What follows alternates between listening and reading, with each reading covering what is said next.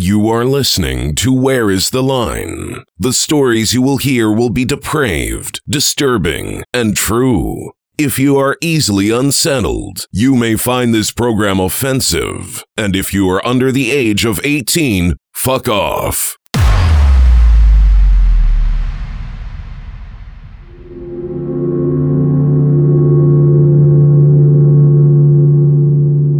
They had cast out X number of devils, but there were still devils in there, that they decided that it had enough, and they decided to leave it for another time. And it was during that interim period that he did what he did, which is now his history. Everybody drinking blood, everybody eating brains, some monster party. Everybody eating flesh, everybody breaking bones, some monster party. Thank you very much for listening to episode 6 of Where is the Line? My name is Kevin, and with me today is my friend Jamie. Say something disturbing, Jamie. Peacoat. Peacoat. That is not at all disturbing. So when you hear the word peacoat, honk your horn. Are you ready to get into part 2 of the worst exorcism ever? Yeah. Let's do it. Okay. For anyone who might not have caught the last episode, what you're about to hear is the second and final part of a 2-part story. So if you haven't listened to part 1 yet, you may want to stop here and go back and listen to that episode, or you can just start from here if you'd like. I'm about to give a brief recap of part 1 right now. In part 1 of the worst exorcism ever, we talked about the December 1973 release of the movie The Exorcist and the impact that this movie had on its viewers.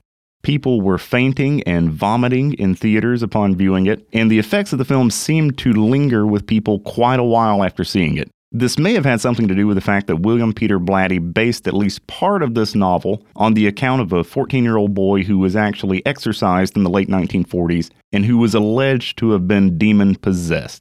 This dipping of the toe into reality led a lot of people to believe that The Exorcist, both the novel and the film, were actually based on a true story. After The Exorcist was released, there was a resurgence of interest in demonic possession, and pretty quickly, all over the world, people began believing themselves to be possessed by devils, and on the flip side of that, many other people started believing themselves to have the powers and abilities to remove these devils from their supposed victims. About 9 months after the release of The Exorcist, a married Englishman named Michael Taylor began speaking in tongues and behaving very strangely within days of joining a Christian fellowship group and meeting the highly charismatic and quite attractive 22-year-old leader of this group, Marie Robinson. You will not give it a rest, will you?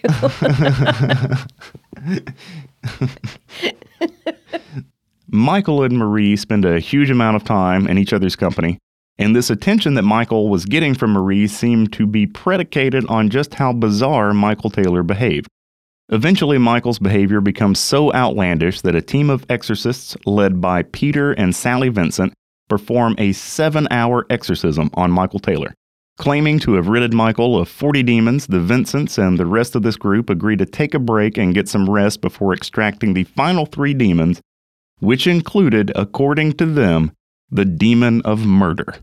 Before these exorcists would get a crack at these final 3 demons, though, Michael Taylor is found by police wandering naked in the street and repeating the phrase, "It is the blood of Satan." And that all brings us up to where we left off in part 1. One of the policemen recognizes Michael, and they radio in to have other officers sent to the Taylor residence. The first officer that walks inside the Taylor home comes back out very quickly and starts dry heaving. When the police enter the house, they can see blood trailing to the front door from the kitchen. What they end up finding in the kitchen would eventually be described as a scene of appalling depravity. In this house, the walls are completely covered with blood, and not only blood, tissue. They find Christine Taylor laying dead in the floor. Her eyeballs have been ripped out of their sockets. Her face has been peeled almost entirely off, and she no longer has a tongue. Beside Christine Taylor is the family dog, this little poodle. Its limbs have been pulled from the sockets, so it's been dismembered, and it's laying next to Christine Taylor. The police start searching the home and around the home looking for a murder weapon, and they never find one. When Christine Taylor's body was examined later, they found that the wounds to her face were not consistent with knife wounds or with injuries that might have resulted from any type of sharp object. Her features had been torn from her face. And something about the nature of these injuries led them to believe that this was all done by hand without any form of weaponry at all. It appears as though Michael Taylor, with his fingers, pulled her eyes out, ripped her face off, and grabbed her tongue and ripped it out of her head. The first thing I did when I read this, because I was alone and nobody was watching me, I grabbed my own tongue and tried to pull it out of my head. I can't imagine how you can do that. But I can't get a grip on it enough. I would be interested to know if a 30-year-old human, average strength, can physically grip a tongue and pull it out. Because if not, that means that Michael Taylor used some kind of instrument, a pair of pliers, and then he ran and hid the pliers after he did it. Let's call Mythbusters and see if they can recreate this for us. So I think this is important because if someone is not physically able to pull out the tongue of another person, then that means that Michael Taylor used some kind of instrument to accomplish this, probably a pair of pliers, and then he hid the pliers. The implication of that would be that Michael was not technically insane at the time of the attack. Insanity of the violent, rage-inducing sort does not, I believe, come with pauses within which someone regains their composure enough to clean and then hide items that they use to assist themselves in the murder. So I don't believe that someone can fly to a fit of insanity so severe that they mutilate their wife and their dog, take a break to get rid of a few things, and then return to that insane state and wander about the neighborhood naked, mumbling about the devil. I bring that up because in a little bit we're going to talk about the almost universally accepted notion of what happened that led up to this, and also a couple of kind of batshit ideas about the motivations behind this incident. The messiness of that, like where does the tongue even, like you would have to pull out whole parts of her throat. The tongue begins partially down the throat. Am I wrong about this? No. Yeah, so like it's kind of connected, so you'd have to pull out a whole lot of weird shit along with that. That's actually pretty interesting, like the whole logistics of the tongue pulling out. Jesus. The police find that the dog had had its neck wrung, and presumably and hopefully this happened before Michael Taylor begins ripping this dog's legs out of its sockets. Christine, though, had not been dead when this trauma occurred to her face. The cause of her death was officially listed as asphyxiation. So at some point while Michael Taylor is tearing these features off of her face, the resulting blood flowed into her trachea and she drowned on her own blood while this is happening. Back at the police station, the police have Michael Taylor in custody, and he's telling them about the previous night's exorcism and how it affected him. Michael Taylor says, quote, "They primed me for it," talking about the Vincents and the rest of this exorcism team. "They tried to bring me peace of mind, but instead they filled me with the devil." Before long, the story gets out. It turns into a huge media sensation. Ossett is a fairly small town, so nothing even close to this has ever happened there before. The people in Ossett are completely abuzz about this. Pretty much the entire UK is talking about this when this happens. And the details that we're talking about with this murder come out over the course of this trial, and people are starting to learn about Marie Robinson, Peter Vincent, and the details of this attack and murder of Christine Taylor. In part one, we spoke with our new friend Phil, who grew up in Ossett, West Yorkshire, and who revealed to us that his school teacher during this period, 1974, was none other than Sally Vincent, who was present at Michael Taylor's exorcism and who was, according to Phil, most likely the instigator of that exorcism. As I've said before, this is very interesting because every article and every story that you'll find about this case names her husband, Peter, as being the leader of this group that performed this exorcism on Michael. According to Phil, though, this was most certainly not the case at all. According to him, Sally Vincent was the one with an obsession with demon possession, and who was most certainly the one who insisted that this exorcism take place. What we did not tell you in part one was that in addition to this teacher-student relationship that Phil had with Sally, he had another, much closer connection to the Vincent family. In 1974, while all of this was happening, Phil was actually dating the daughter of Peter and Sally Vincent. This young woman's name was Maria, not to be confused with Marie Robinson, who we spoke about earlier and who seemed to have kicked this whole thing into motion. Being the daughter of Peter and Sally Vincent, Maria was present during a great deal of the interactions between Michael Taylor and the Vincents. Now, we spoke about the effects that the movie The Exorcist was having on its audience during this time. It terrified people, and some of that was because there was a hint or a perceived possibility that the events depicted on the screen may have been based on something that actually happened. My own mother even admitted to not being able to sleep alone after seeing it for the first time. And here in Maria Vincent, we have a teenage girl who is living in a home where she is being exposed in real life to happenings that are closely mimicking these things that are terrifying to a very extreme degree, just moviegoers. And she's living in the middle of it. As for Sally Vincent, my association with her was not just the fact that she was a school teacher, but she had also previously introduced me to her daughter. I was very interested in asking you about that. Yeah. What was it like to date the daughter of an Anglican priest? Well, let's be honest, I was very young. She was just less than a year older than me, but slightly older than me. I think she was being 15 and I was 14. It was very, very nice at first. On the surface, they just seemed like the perfect family unit. The best of everything was readily available in ways of food and, and a welcome when you went to the house. But she was very well spoken, was Maria. So there was nothing rough and ready about her. But the letters that we used to write to each other regular, but that was during the time when Sally Vincent taught at the school I was at. Mm-hmm. And I wasn't allowed to see her during the week because homework came first. Mm-hmm. Remember, we were both still at school. We were allowed to see each other at weekends. So during the week, we would probably do our individual homework and then we'd write a letter. And I would slip the letter to Sally Vincent with my homework. Mm-hmm. And she would slip me the letter back. And as a sign of trust between us, she vowed never to read the letters or to open the letters. So she didn't know what was in the letter I was getting, and she didn't know what was in the letter that I was giving her.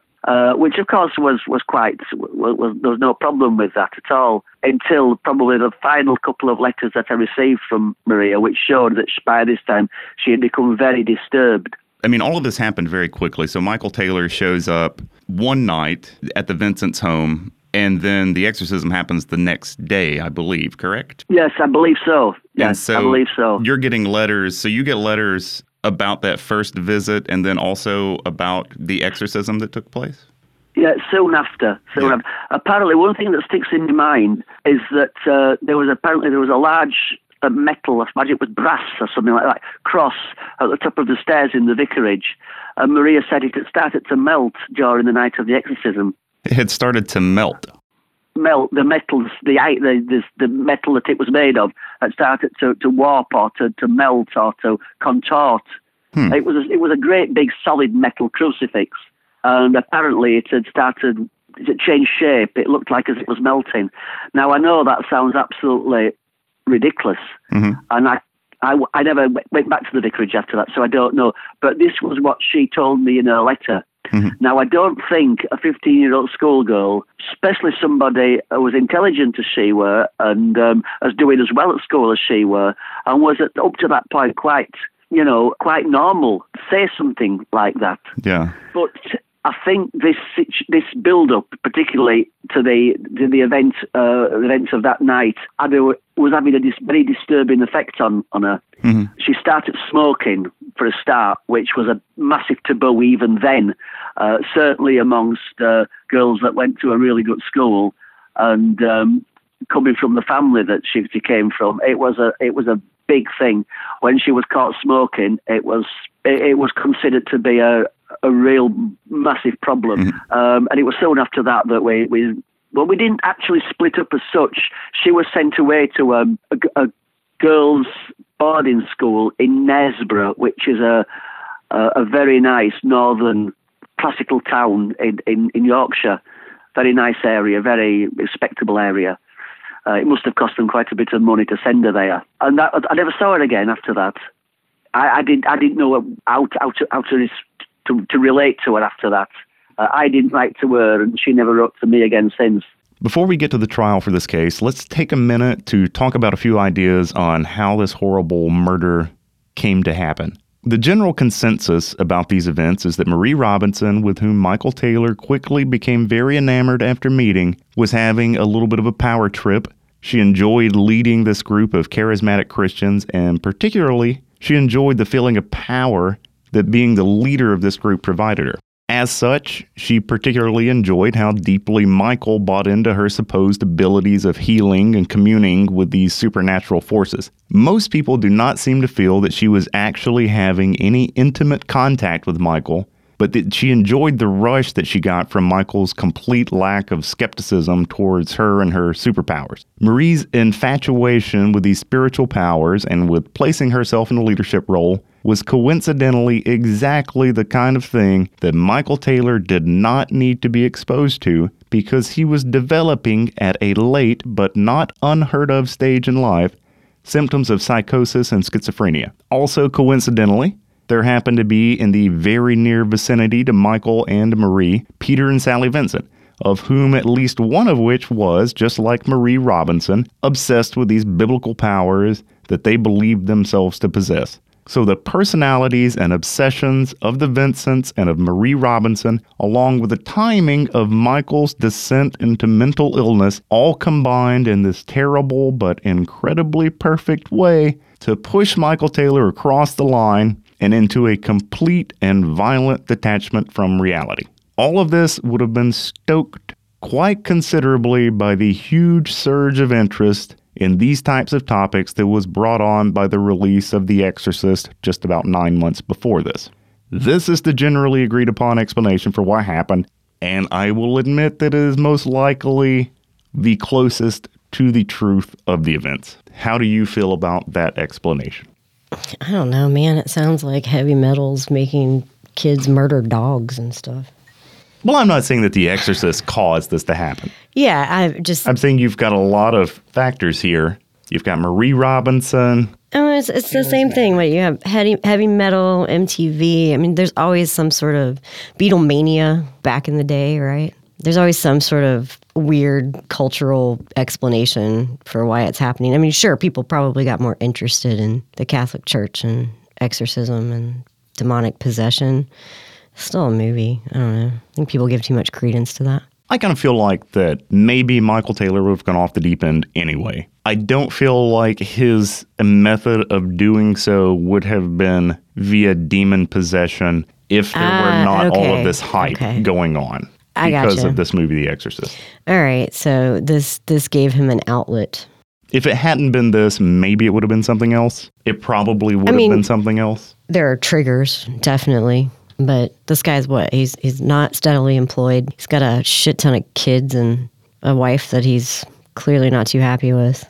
It doesn't seem that odd that it was more like a chick who was paying attention to him rather than the demonic possession aspect of it. That kind of brings us to a considerably less plausible but still worth considering explanation for this. And that's that Michael Taylor was unhappy with this life that he had. He's got these 5 kids. They're undoubtedly terrible because they're children, and all children are terrible. How can you like small animals so much and hate babies? Well, I love animals. They're cute. They have fur. You really, really dislike babies. I dislike anyone under the age of... I'm okay with depressed, lethargic, older teenagers. I don't like being around any kind of young people that are hyper in any way. I don't know why that's so funny to me. Continue with what you were saying. So maybe Michael's unhappy with his life. His wife, to put it politely, is rather ordinary looking. She's no Marie Robinson. She's no Marie Robinson. Maybe Michael and Marie were doing more than making the sign of the cross over each other during these all-nighters that they were having. And maybe In the world's renewed interest and belief in demon possession, Michael saw a way out of his ordinary life. It's probably a giant leap, but maybe Michael is thinking, if I get rid of my wife in such a horrible way, surely they will declare me insane. Yeah, I don't think that was a really well thought out plan, if that was his plan. Yeah, this explanation is admittedly a leap, but I do think that it is at least worth thinking about that maybe Michael Taylor is not at all insane. This was just like a well thought out plot to rid himself of his wife. Maybe. I don't believe that. I absolutely don't believe that, but it's worth thinking about. The explanation for this that I am not at all willing to give any merit to, and an explanation that is believed by more people than I'm comfortable with, is that Michael Taylor was actually demon-possessed, and that Marie Robinson and the Vincents tried to help him, but unfortunately they failed tragically. If you happen to be a spiritual or religious person, that's absolutely fine. If you believe in demon possession, that's fine. I have friends who go to church. Why did you use the word friends? Are you saying I don't have friends? No, your face just indicated that was a leap right there. Well, I was thinking, as that was coming out of my mouth, I was thinking, this sounds like a racist person who says, I have a black friend. Right. Hey, I just did that with church. Yeah, you have friends. I have friends that are Christians. I have friends that have been to church. Lots of people go to church, and they're perfectly rational folks. Not all of them believe in demonic possession, by the way. Is your problem with that theory the fact that these people believe in demonic possession, or is the problem that people who weren't good enough at exorcism were trying to exorcise the demons? My problem with this theory is that there is absolutely, positively no such thing as demon possession. It's not a thing that exists. Phil from the UK, obviously, has spent more time thinking about this than we have, and he shared with us his thoughts on how this happened. I'm having a really difficult time deciding what I think about Michael Taylor. So he does not have a traditionally religious background. He meets Marie Robinson, who is very attractive, and then all of a sudden he's very religious. Well, I think the verdict at the time was this is a trait of people who are mentally disturbed. People who have mental issues very often become obsessed with religion when they may have been atheists for a long time, and all of a sudden become obsessively Christian, obsessively motivated by religion. I know, you can't read the Bible and absorb it intelligently in a short period of time, but I think they, I don't know how to put it, it seems to appeal to people's wildest of imaginations. Yeah. The basics of Christianity seem to inhibit people who are slightly mentally unstable. Rather than somebody who's just grown up with a Christian upbringing, it's people who seem to come to it late in life, discover they think they've been on the road to Damascus and had a massive epiphany in their lives, and they've been chosen by God to do something outrageous or something, I don't know. Yeah. But it seems to be a trait of people who have mental problems, and I think that was it with Michael Taylor. I don't think he had any understanding of the background behind what they were trying to impose on him. In other words, the teachings of Jesus Christ. I think it all became, it built up and built up and built up, and it was very powerful, and he was already mentally unstable, and I think it just tipped him over the top. It was interesting to me, though, that no kind of mental instability seemed to have manifested itself prior to this. It just seems like there would have been something before this, some type of meltdown, or he would have gotten in some kind of trouble. Yes, I agree. I would have thought so. That I don't think we'll probably never know now. Yeah. But Maria Robinson apparently was quite a persuasive person, as definitely Sally Vincent was. I think they were trying to make a bit of a name for themselves as well, and I think they were probably at some sort of mental disorder as well, if the truth's known. Yeah. And they just got carried away, to be honest. regardless of the motivations or contributors to what happened. When the trial for this case concluded on March 25th, 1975, the court recorded a verdict of misadventure. Misadventure. It sounds very Scooby-Doo. It does. And Michael Taylor is found not guilty by reason of insanity. Michael spends 2 years in Broadmoor Psychiatric Facility, and then he spends 2 more years in the Bradford Royal Infirmary in West Yorkshire, and then they let him go. Over this incident, Michael spends a total of 4 years in custody, and when he leaves... Is he getting treatment the entire time he's in custody? He is. Okay, excellent. When they let him go after 4 years, he moves back to Ossett, the same town where this whole thing took place. In the years following that, Michael Taylor attempts suicide at least 4 times. One of these times he tried slitting his wrists, and in another attempt, he jumped off of a bridge, but he didn't die. Instead, he managed to injure his back and his legs pretty severely from this fall. Apart from these occasional suicide attempts, Michael Taylor manages to keep a very low profile for about 30 years. You can't find much of anything about him during this period. But then in 2005, Michael Taylor gets in trouble again. He gets picked up for indecent contact with a minor. He spends a week in custody for this, in which, for the first time since mid-1970s, he starts exhibiting symptoms like those that he had during his quote-unquote possession. These symptoms remarkably go away once he gets bailed out. Your eyebrows suggest you're skeptical. I am skeptical. About I this do not possession. believe that psychosis is dependent upon you being in legal trouble. I believe that psychosis should persist whether or not you're in trouble with the law. Michael Taylor's symptoms of schizophrenia and psychosis seem to only crop up when he's in trouble. I'm sorry, by or embarrassed. Schizophrenia and psychosis, you meant demonic possession, right? Yes. Michael Taylor's Yeah. demonic possession tends to only creep up when he gets in trouble for something. Like hooking up with that super hot girl. Now she's super hot. I mean, I really like that pea coat she's wearing. That's not a pea coat. Mm-hmm. It's just a wool coat.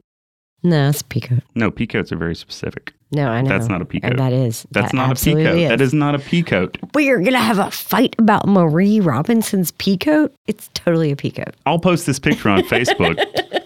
Let us know if this is a pea coat or not. We'll put a poll up. We actually did put a poll on our Facebook page. This may have been confusing to some listeners as I placed the poll on the page prior to the release of this episode, believing that this argument was included in part 1. We basically just put up a poll asking whether or not this coat is a pea coat or a wool coat, and that was probably quite confusing because there was absolutely no context for that whatsoever, which I didn't know at the time, but now I do. I quickly realized my error, but I chose not to delete the poll because I was winning. At last check, 89% of respondents agreed with me that Marie Robinson's coat is simply a wool coat and cannot, at least from what is visible in the photo, be assigned the specific designation of pea coat. I'm going to let you bask in the glory of this victory because I know how to choose my battles. You win this one, Kevin. It's a wool coat. The poll is still up. If anyone would like to get online and cast their vote, you can find that on our Facebook page. So when the trial for Michael Taylor's sexual deviance comes up, he pleads guilty to 2 counts of sexual assault. He does not receive any additional jail time, but he is forced to once again seek psychiatric treatment. As of 2005, when these sexual charges take place, Michael Taylor's still living in Ossett, but after this legal trouble that he has, he managed to keep an even lower profile than he had the previous 30 years. So much so that his current whereabouts I was unable to find. The news that surrounded this event essentially ended Sally Vincent's career as a teacher. She was let go from Highfield Grammar School shortly after all of this news broke. And as far as I've been able to tell, Sally Vincent never taught again. You might have thought that Peter Vincent, the exorcist in this story, would have lost his job as well over this. But while the church did seem to admit that exorcisms should probably be performed more sparingly than they were at the time, they did not deem Peter Vincent's actions as being inappropriate under the standards that were in place at that time for church exorcisms. The church actually defended Peter Vincent, but they did transfer him to another congregation, most certainly to get him away from Ossett, where all of this took place. Peter and Sally Vincent eventually ended up in a retirement home together in this really beautiful town, Chichester, in southeast England. Peter Vincent passed away in his sleep on March 18th, 2017. Sally Vincent may still be alive. She was alive in 2015 when they were living in this retirement home together, and I wasn't able to find an obituary for her, so she might very well still be alive. Or they might have run out of money, because that's how obituaries work. What? Obituaries are for rich people. People who can afford to put an obituary in a newspaper. Well, everybody gets an obituary. It's like $12. No. No. They're not that expensive where I'm from. I mean, it's the same price as putting an ad in the classifieds. There are a lot of people who don't have obituaries. If an obituary costs more than a classified ad, when I die, just put my obituary in the classifieds. You could just tell everybody, okay, look for this ad for a John Deere lawnmower. Again. And you could be like, John Deere lawnmower for sale, $300. It's a fantastic lawnmower. It always had a really good sense of humor. We hate to see it go. It cut the grass so well. Oh my God, what would my classified ad be? I'm going to put you on the spot here. What would mine be? For sale. Blue jean jacket. It's got some holes in it. Still looks nice, though. Call if interested. A couple of interesting side notes about the story. William Peter Blatty, the author of The Exorcist, had a son in 1987, well after this incident that we're talking about. Mm-hmm. He named this son of his Peter Vincent, the name of the exorcist in this story that we just told. His son's full name was Peter Vincent Galahad Blatty. The son of his died in 2006. He was only 19 years old. He died of myocarditis, which is an inflammation of the heart. Mm-hmm. Peter Vincent is also the name of the vampire hunter in 1985's Fright Night. Mm-hmm. I may have over-researched this story a little bit because I got in touch with Tom Holland, who was the director of Fright Night. I got in touch with Tom Holland's son to ask him if the vampire hunter in Fright Night was named after Peter Vincent, the exorcist in the story that we just told. He was not. The answer is no. No, the Peter Vincent in Fright Night, that name came from a combination of Vincent Price and Peter Cushing. Yeah, clearly. They were both horror icons. Peter Cushing was also in Star Wars. That totally makes sense, though. I mean, really, we're stretching. Peter and Vincent are really common names for this time period. You had to know. Well, it's a vampire hunter. It's a priesty kind of guy. Religious. He carries crosses around with him. I thought maybe there was a connection, but there was not. I really just want for people to know it took a long damn time to get a hold of somebody that knew the answer to that question. I spent way too fucking long trying to find out if the Peter Vincent from Fright Night was named after the Peter Vincent from our story. And I spent an enormous amount of time trying to figure this out, and there is absolutely no connection whatsoever. But you got your answer. I got my answer. You got your answer. It took way too long. Over the course of making this two-part episode, Jamie and I became concerned about our own susceptibility to demonic forces.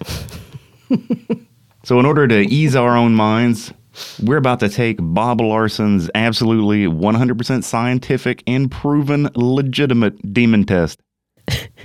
Bob Larson is very clearly legitimate. His website has tons of photos of him posing in front of creepy backdrops, holding Bibles and crosses out in front of himself. The demon test that we're about to take only costs $9.95. I think we should probably encourage people to not give any money to Bob Larson. He's ridiculous. Yeah, we're just going to take one for the team here. Yeah, we're going to take one for the team. We're going to pay the $9.95 for this. Okay, I think we should mention that when you purchase this test online, it was delivered immediately to the spam filter of your email account. Yes, I purchased this. I purchased the demon test from Bob Larson's website. And you were supposed to check your email to click on a link to actually take the demon test. And after searching for the email for a little while, we found out that it was redirected to my spam folder. So 21 questions. This is $10 for these 21 test questions. 21 demon test questions. Number 1, do you sometimes exhibit uncontrollable outbursts of anger or violence? I don't do that. I don't either. Yeah, never. I think we're off to a bad start, though. A good start if we are hoping to not be possessed by demons. Do you sometimes manifest behavior not consistent with your normal personality? Only when drinking. So currently. Yeah, I think we both we both drink enough to answer yes on that one. The next question. Do you abuse alcohol or drugs to escape painful past experiences in life? Does my workday count as a painful past experience? Yeah. Well, sure then. Do you commit immoral or illegal acts contrary to your customary values? We live in Alabama. There's a lot of stuff that's illegal here that isn't other places. Yeah, we're going yes on that one. Do you know of ancestors who committed murder, suicide, or sexual? Yes, we got all of them.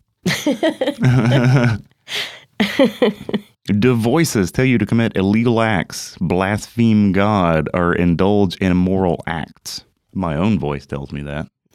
You tell me that sometimes. Okay, so that's... Currently, okay. Yeah, we'll go yes on that one. Do you live a fear-based life resulting in paranoia or multiple phobias? I'm afraid of fish. Fish, really? Yeah. Like eating fish? No, like being around them. Live fish, if they brush up against my legs. Ugh. They're like little flattened out snakes. Have you failed repeatedly in significant relationships? Yeah, you can check that one for us. I'm going to check that one twice. Okay. Do you consistently experience serious health or financial issues? I work for a nonprofit, so yes, absolutely. Yeah, and I've got the health issues, brain tumors, broken ribs, all of that. So you're a mess. Yeah, we're good on that one. All right, that's the end of the demon test. There really seems like there should have been more. It feels like an intake form at a student health center. I feel like there should have been more things about voices, speaking in languages that you don't know. Right. Oh, we got a 31. We are at oh my God. Oh no, we're at high risk. We are at a high risk for demon oppression or possession. Bob Larson would now, based on our demon test score of 31, like to sell us 4 items. Oh, wait, no, there's more. Oh, my God. Oh, God. That's based on our answers for each question? Well, shit, why don't we just pay the $500 and get the full access? Well, okay, so how do you feel now that you know that we are at a high risk of demon possession? Well, I'm wondering what the potential outcomes... Shit. That's demon. Well, all right, this was anticlimactic. I thought we'd get a lot more mileage out of Bob Larson's demon test. This is only $9.95. Finally, we saved the best nugget of this episode for the very end. When I came across the blog of our new friend from the UK, Phil, I started looking him up online, and while doing so, I came across a very interesting photo of him on his Facebook page. When I found your Facebook page, I wasn't going to bring this up until after we had finished talking about everything. I saw a very interesting picture of you. Which one? I bet you know the one I'm talking about. Not the one in the underpants. Yep, that's the one I'm talking about. That was Valentine's Day. That was a couple of years ago now. Me and Kathy stayed a night in a hotel for Valentine's Day. It was a treat to me. A slap-up meal and then a night in the hotel. And she bought me these ridiculous underpants. So I dared. I said, "Dare you take my photograph in these?" She said, "Don't dare me."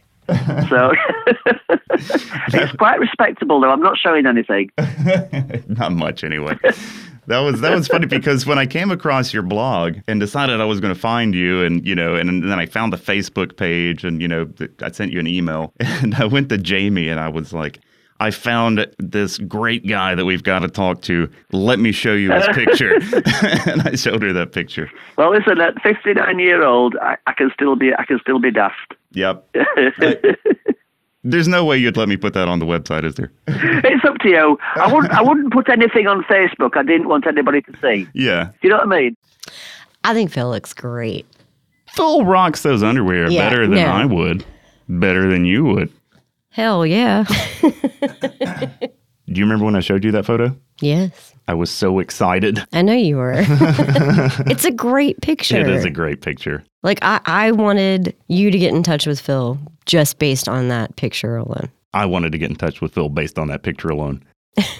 If you'd like to check out Phil and his knickers, you can find that photo in this episode's article on whereistheline.net. You may want to hurry, though, because I've become rather fond of Phil, and if he asks me to take that photo down, I will absolutely do so with expedience.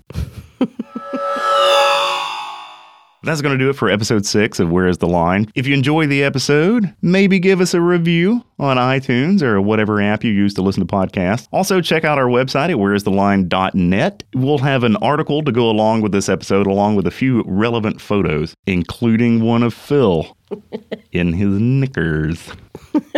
You can also check us out on Facebook. We have a Twitter, but we don't check it, so fuck that. We have a Twitter. Yeah. We have a Twitter. It's linked to our podcast hosting, so the only things on it are these little automated messages that say, check out our latest episode, and then it has a link to it. And I don't type any of that. It's just automated. We've now been listened to in every state in the union except Hawaii, Idaho, and South Dakota. If you know somebody from South Dakota... Yeah, somebody in Pierre, please. Send them a link. Or... just drive across that border and listen to Where is the Line in South Dakota. You could be the first person to do that. Hawaii makes sense. I mean, if I lived in Hawaii, I absolutely would not be sitting inside listening to a podcast. You know, with the new technology we have today, you can listen to podcasts on your phone. Take it with you. Anyway, thank you so much for listening. We'll see you again soon. Bye, y'all. Kids, when you go to bed, stay away from your closets and don't look